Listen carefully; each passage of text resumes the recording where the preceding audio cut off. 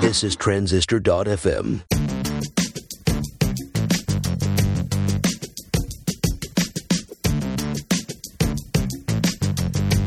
Hey, product people. Have you been making excuses as to why you can't build your own product, bootstrap your own business, or hire someone on Odesk? Well, you need to listen to this episode because Ruben Gamez is here to destroy all those objections. This is part 2 of my conversation with Ruben, and you're going to get a lot out of it. First, let me thank our great sponsors.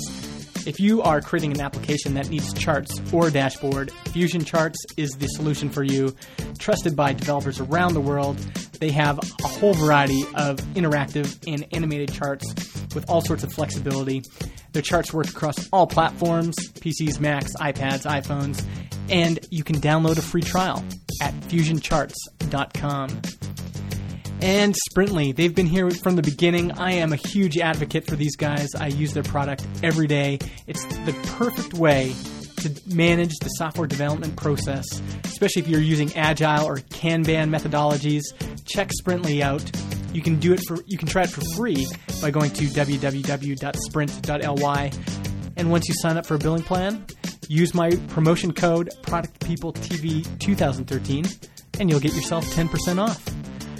Now, let's get back to part 2 with Ruben Gamez. Right.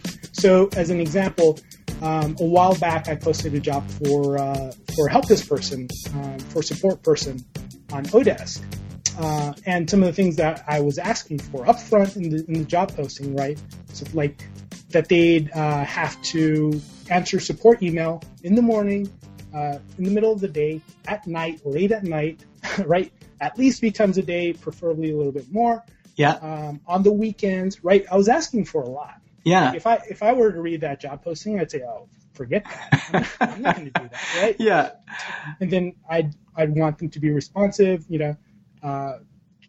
preferably, generally within like 1 hour or a couple of hours, they'd be able to get back to me most of the time. Right? Mm-hmm. And I got back some really great, amazing people. I was surprised at the quality of the people that I got back. And why do you think, why did so many quality people apply? I think that for jobs like that, they're generally easy, right? All you need is a computer. You need to be able to do some research online, use Microsoft Word or Office. So those jobs can be super appealing. Mm-hmm. to a lot of people, work from home jobs that give them a lot of flexibility. They're willing to, there are trade-offs, right? So they're willing to take that to be a little bit more responsive and maybe, do a little work kind of odd hours or whatever. Yeah. It gives them a lot more flexibility on other things. Yeah. And what's the kind of, let's say for a developer, what's the average rate for someone on Odesk? So there is no average rate. It depends on, like the country, and even then, it's just like it's all over the place, right? Yeah. So I can tell you what I've paid in the early days when I was building VidSketch. Like I said, I didn't have a lot of money. I spent from like $6 an hour to up to $10 an hour. Wow, so super low. Yeah, super, right? Yeah. I averaged about 8. Nowadays, when I hire developers, I'm paying in the 20s. Okay, and talk us through that. Why the difference? The quality is it's way easier to find somebody that's of better quality, paying them like in the 20s. Mm-hmm. And it's easier to find. That's what I have to pay to find somebody that's in a closer time zone. Like now, both of the developers that I have are in Argentina. Right? Okay, yeah. And that's what I wanted. So it's a little bit more expensive. That said, the quality is excellent. Like in my old job where I worked, we were paying, like those developers were making close to like 6 figures a year, right? Yeah. The developers that I'm working with now, they're getting paid, in the 20s, and the ones that I've worked with before, from Odesk and all that, better than those developers. Wow. In the U.S. making, like close to 6 figures. Wow, because that's been the other kind of worry that a lot of people have is, that the quality won't be very good.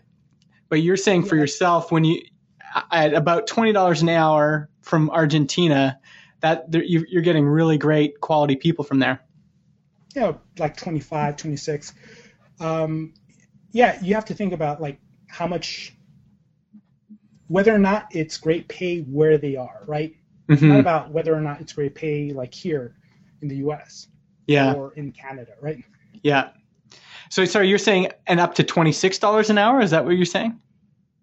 Yeah. So like one of them he actually requested to start off at like 20 and said like, okay, let's, after like a month, we'll go up a little bit. And then after another month, we'll go up a little bit. So now I think they're both, it's been a while. So they're both, I think, at $27 an hour is what I'm paying them. Gotcha. But still a lot lower than hiring someone in the United States. Right. Huh. That's interesting. And how would you describe your relationship with these people? Like, for example, these two developers in Argentina. Like, what's your everyday kind of relationship with them? So one of them, now I'm trying to work with developers so one of them is full-time, right? The other one's part-time. Okay. I try to not work with part-time developers, but the part-time guy is really, really good. So I'm okay with that. Yeah. He was supposed to be like shorter term, but there's always stuff to do. Yeah. The one who's full-time, he's actually in Ireland right now for a couple of months, but then he's coming back to Argentina. Generally, the way that it works is, I'll jump on Skype. He'll be on there, and then we start chatting, right? And it's awesome for me. It was so different going from working with somebody that was, I don't know, in India or something like that, right? Where I couldn't really have these chats on Skype. Yeah. It was much harder because of the time zone difference. To where now it's like instant, right? He's got a question, I answer it. I have a question, he answers, and it's great. I treat them like especially this developer who's full time, like he is a full time W-2 employee for me, right? So like I buy him an Audible subscription, right? Yeah. Because I know he likes audiobooks. I buy him subscriptions to other like Peep Code and stuff like that. Just little, these little perks that I give to somebody who's, who I had hired as a W-2 employee. Yeah. So this is not like, sometimes people in this space can feel like they're running a fake company. This is a real deal company you're running. And even though you've hired these folks, remotely, you still consider them to be your employees. Right. So absolutely. Like I actually just hired my first W-2 employee, and she does basically most of the things that are not coding or design. Yeah. Handles a lot of the support, and I say her positions like customer experience. She just did help with did most of the customer development interviews with 20 companies. Oh, wow. Handled it great. And I found her through Craigslist, actually. She lives in Washington, so she's in the U.S. Interesting. And for the developers, do you still use Odesk to manage them, or are you just off Odesk now and you're using your own systems and process? For them, it's on Odesk. Okay, so you're using the tool that allows you to kind of see what they're doing and right. Gotcha. Interesting. Okay, so this is really interesting, and I think helpful for our audience, especially because there's a lot of people that I think they think about that, and there's so much about this that is overwhelming. Like, let's say you do finally get to something that you think has, that is a legitimate pain point, and you have an idea of where you want to go. Yeah, that actually getting it built is the hard part. And what I see, and I talk to a lot of people, people email me and things like that, and they'll say, well, I've been working on this for 3 years or 6 years, and they're kind of just plodding along. How long did it take you once you started from scratch again to rebuild BidSketch? Got to beta in like 4 months. Wow. At that point. So it went a lot faster. It really did. It's a huge help. Wow. Okay, well, let's, in these kind of last minutes we have, let's talk a bit about marketing, because that's what people are always interested to know. Like, how do you find people for this stuff? So how did you validate the idea, first of all? Like, how did you had a sense by observing, at your own company that this was or with your buddy there, that this was a need. How did you know that more people would be interested in this? So by that time, like I said, I was reading some blogs and marketing books. I knew that I wanted to do something to kind of measure demand. And the best thing that I needed to do at that point was just to go to the Google keyword tool and see if people were searching for the product. Now, nobody was searching for a web design proposal tool or web design proposal software, because I was going niche with I was focusing on the design niche, right? Yeah. But people were searching for web design proposal templates and web design contracts and stuff like that. And I knew I could put up landing pages and offer that for free. And the traffic wasn't competitive. There wasn't a lot of it, but that was okay. Like, I just needed to capture a small amount of traffic, right? Yeah. Convert it. And I felt that I can convince those people to sign up to a product once they knew it existed, right? I also saw that people were searching for other topics, like, so for blogging, I didn't have an audience. I didn't know anybody, anything like that, right? So when you're starting from scratch like that, you can't just write posts and have people appear and start reading and start sharing and all that, right? Yeah. You need to expose that to an audience. The way that I did that was just using the keyword tool to sort of guess about what they might be searching for. So, I would type in stuff like charge for web design, and then it would give me hints, right, about suggestions about what they were actually searching for and how many searches people were doing a month for that. Yeah. So then, how to write a web design proposal, stuff like that, like a lot of how-to posts. And so you were basically, and so was most of your traffic coming from like organic search results? Yeah, in the early days, it was mostly that.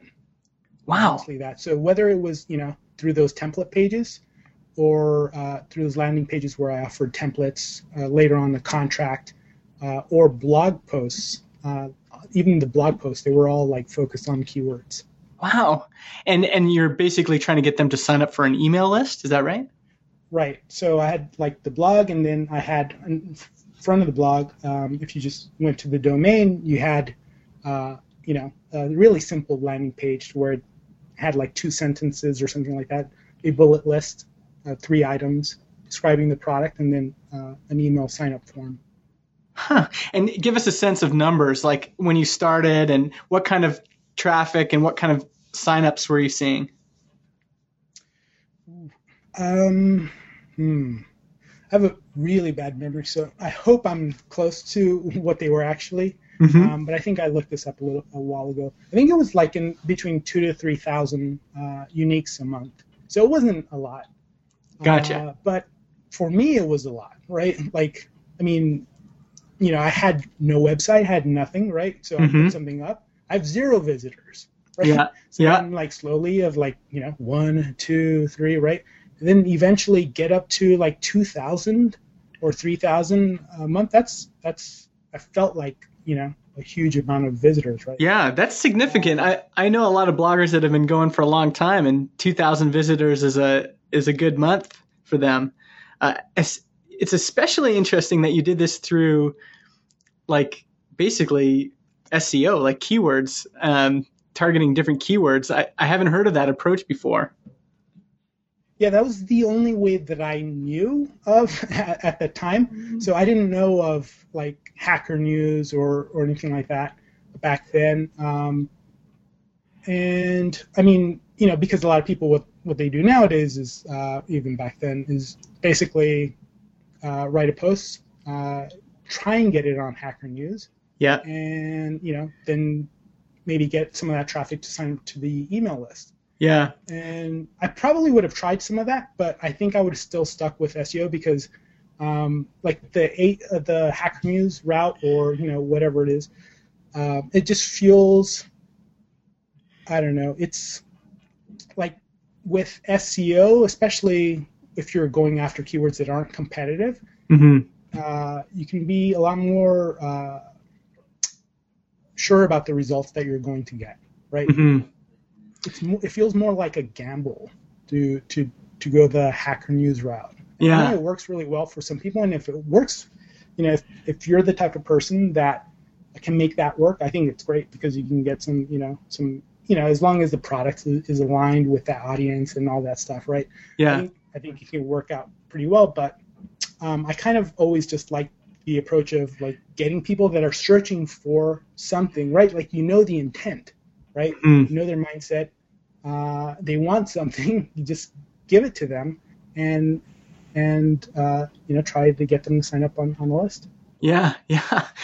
Well, this is probably a good time to talk about. I noticed that I think on Twitter we were talking about this, that you had said that you're not really into this kind of personality marketing and branding, that you would rather have kind of your company be the focus. Can you maybe just go into that a little bit?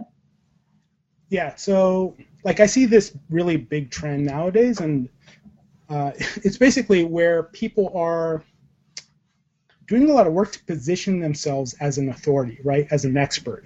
And so that just goes against, like, my personality is just very different from that. I don't like all the attention. I don't like seeking attention. I'd rather my product get the attention, or my product get famous, right, if you want to say that. Yeah. And me be famous. I don't want to be famous. I don't want to be known for anything. Yeah. I want my company and my product to be known. That's the way that I look at it.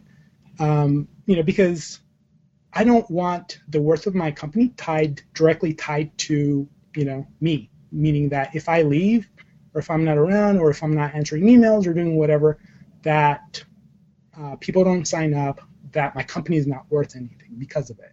Yeah. Right? I think that's a valid point. Especially when we were chatting about this before, I was thinking about that, and it was that exactly what you just said, that, if it's very personality driven, and this actually happened to, I think it was Ryan Carson was talking about this when he sold Future of Web Apps, his conference business. That almost derailed the whole negotiation because they were worried that business was too tied to him, right? It was called Carsonified. It was really a lot about him.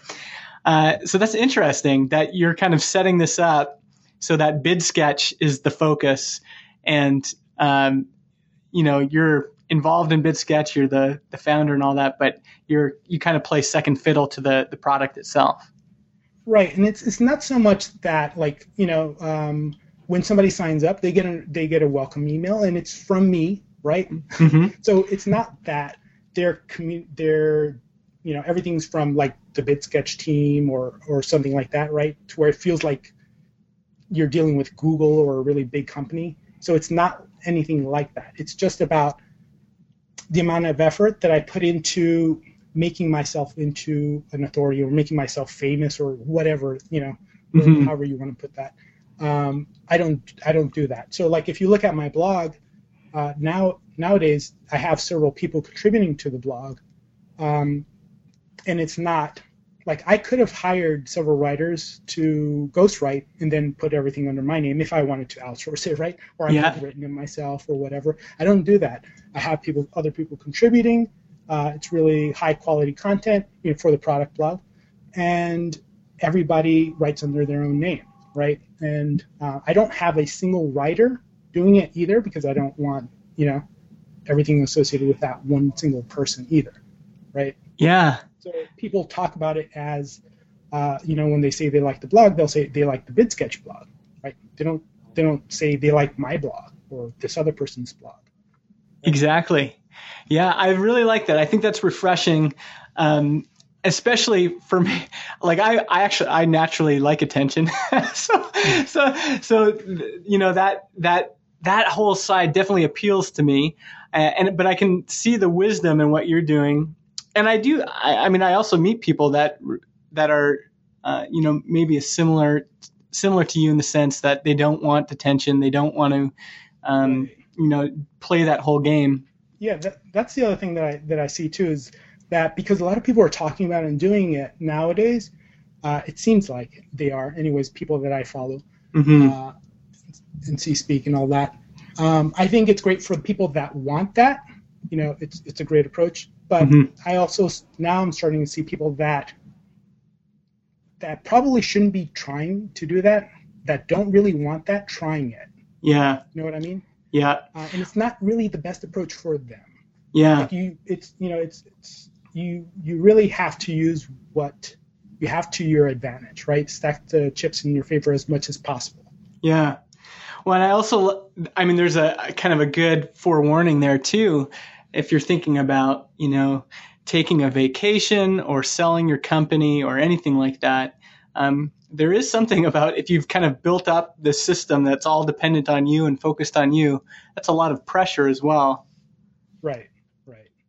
Yeah, like deliberately, as I've built BidSketch, I've done it, like I know I can make more money if I do, like more, go for enterprise sales, do high touch stuff, whatever. I've like, through every step of the way, I've made sure to build something that is low maintenance, doesn't require me to always be there, doesn't require a lot of support, all this stuff, right? So I've put all these constraints in place, and I've grown maybe slower, but it's still been pretty good. How does that? I'm okay with it because I'm not tied to my business in that way, and I don't have just another job again. Yeah. How does that look practically? Like when you say that, it sounds a little bit like, what people joke about lifestyle business and things like that. Right. But what does that look like for you now? I mean, you talked, when we started this conversation, you talked about, working your butt off 3 hours every night on top of your work. What does it look like now for you as you're kind of managing this team and a product that's already going? So, I'll talk a little bit about what it was like a few months ago. I just took 4 months off, right? Wow. We had our first son, so he's not 9 months now. But during that period of time, it was just okay, I'm going to take some time off. And basically during that time, it was 5 minutes of 5-10 minutes of checking email, and then that's it, a day, right? So there wasn't much going on. There wasn't much going on the development side either, right? Yeah. I wasn't working with 2 developers. I knew I was going into that, so I kind of talked to the developer who was part-time, only one person at that point in time, and let him know what I was going to do, and that he was going to work less and on longer-term projects that were going to need less feedback from me. So then, so that was pretty easy. On the support side, I had somebody doing support, and then, it would just require very few emails from me on a daily basis, 1 email, if that, on a daily basis to manage. So that was really easy during that point. And then once I was ready to get to work again, right, because I had all these ideas and things that I wanted to do and grow faster and all that stuff.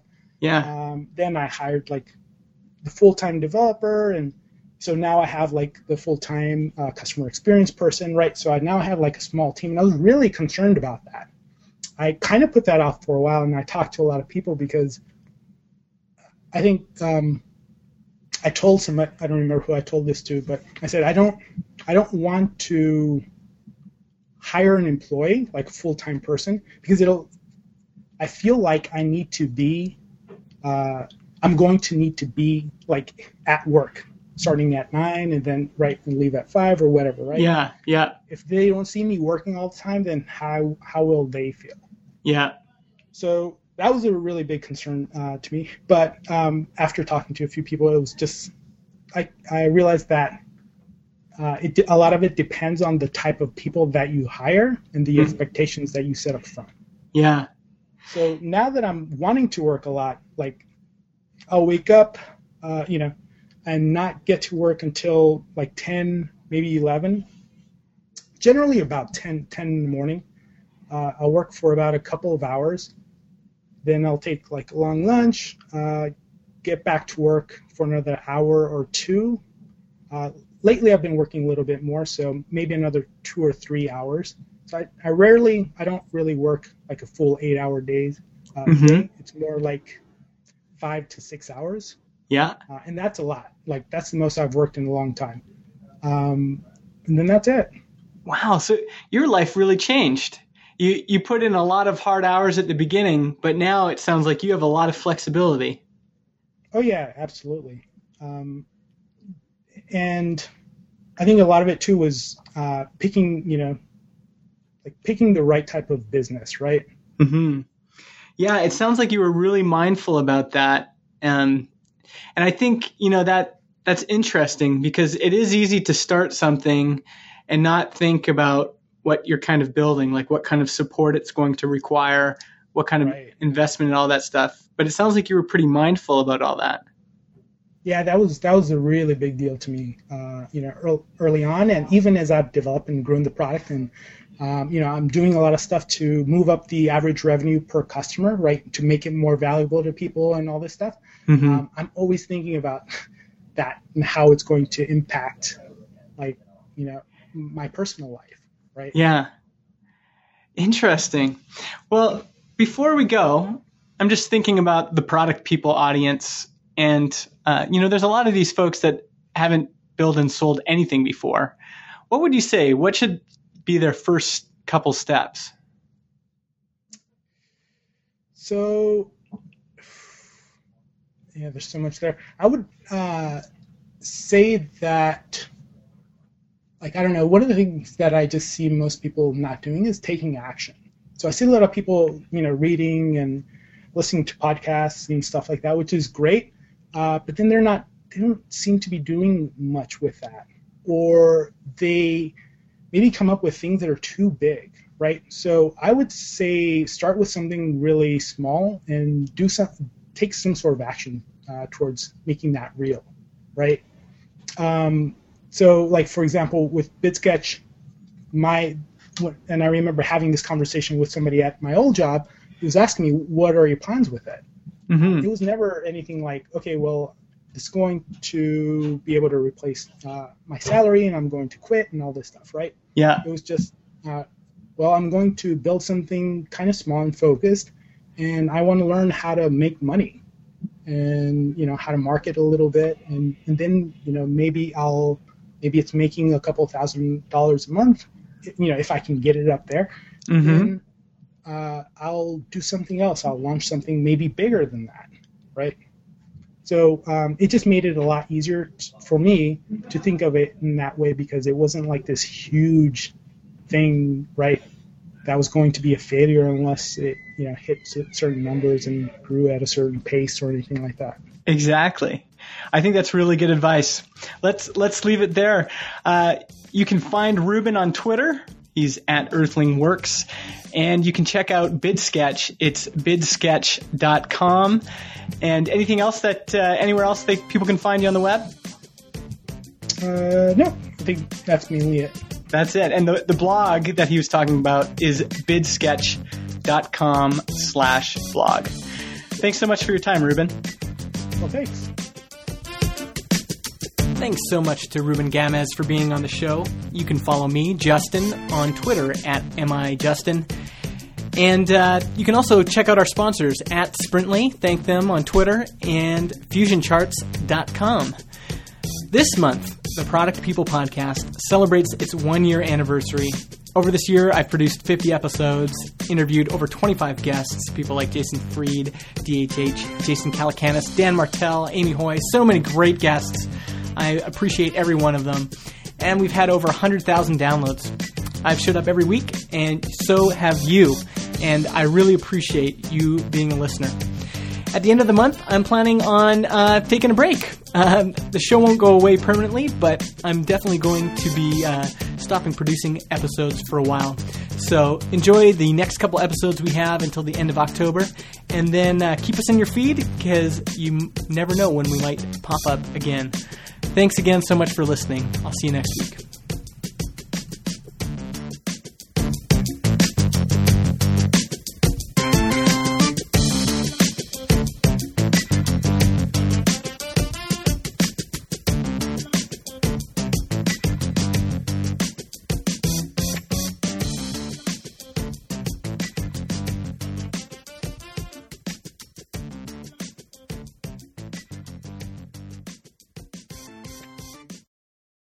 Podcast hosting is provided by Transistor.fm. They host our MP3 files, generate our RSS feed, provide us with analytics, and help us distribute the show to Spotify, Apple Podcasts, and more. If you want to start your own podcast or you want to switch to Transistor, go to transistor.fm/Justin and get 15% off your first year.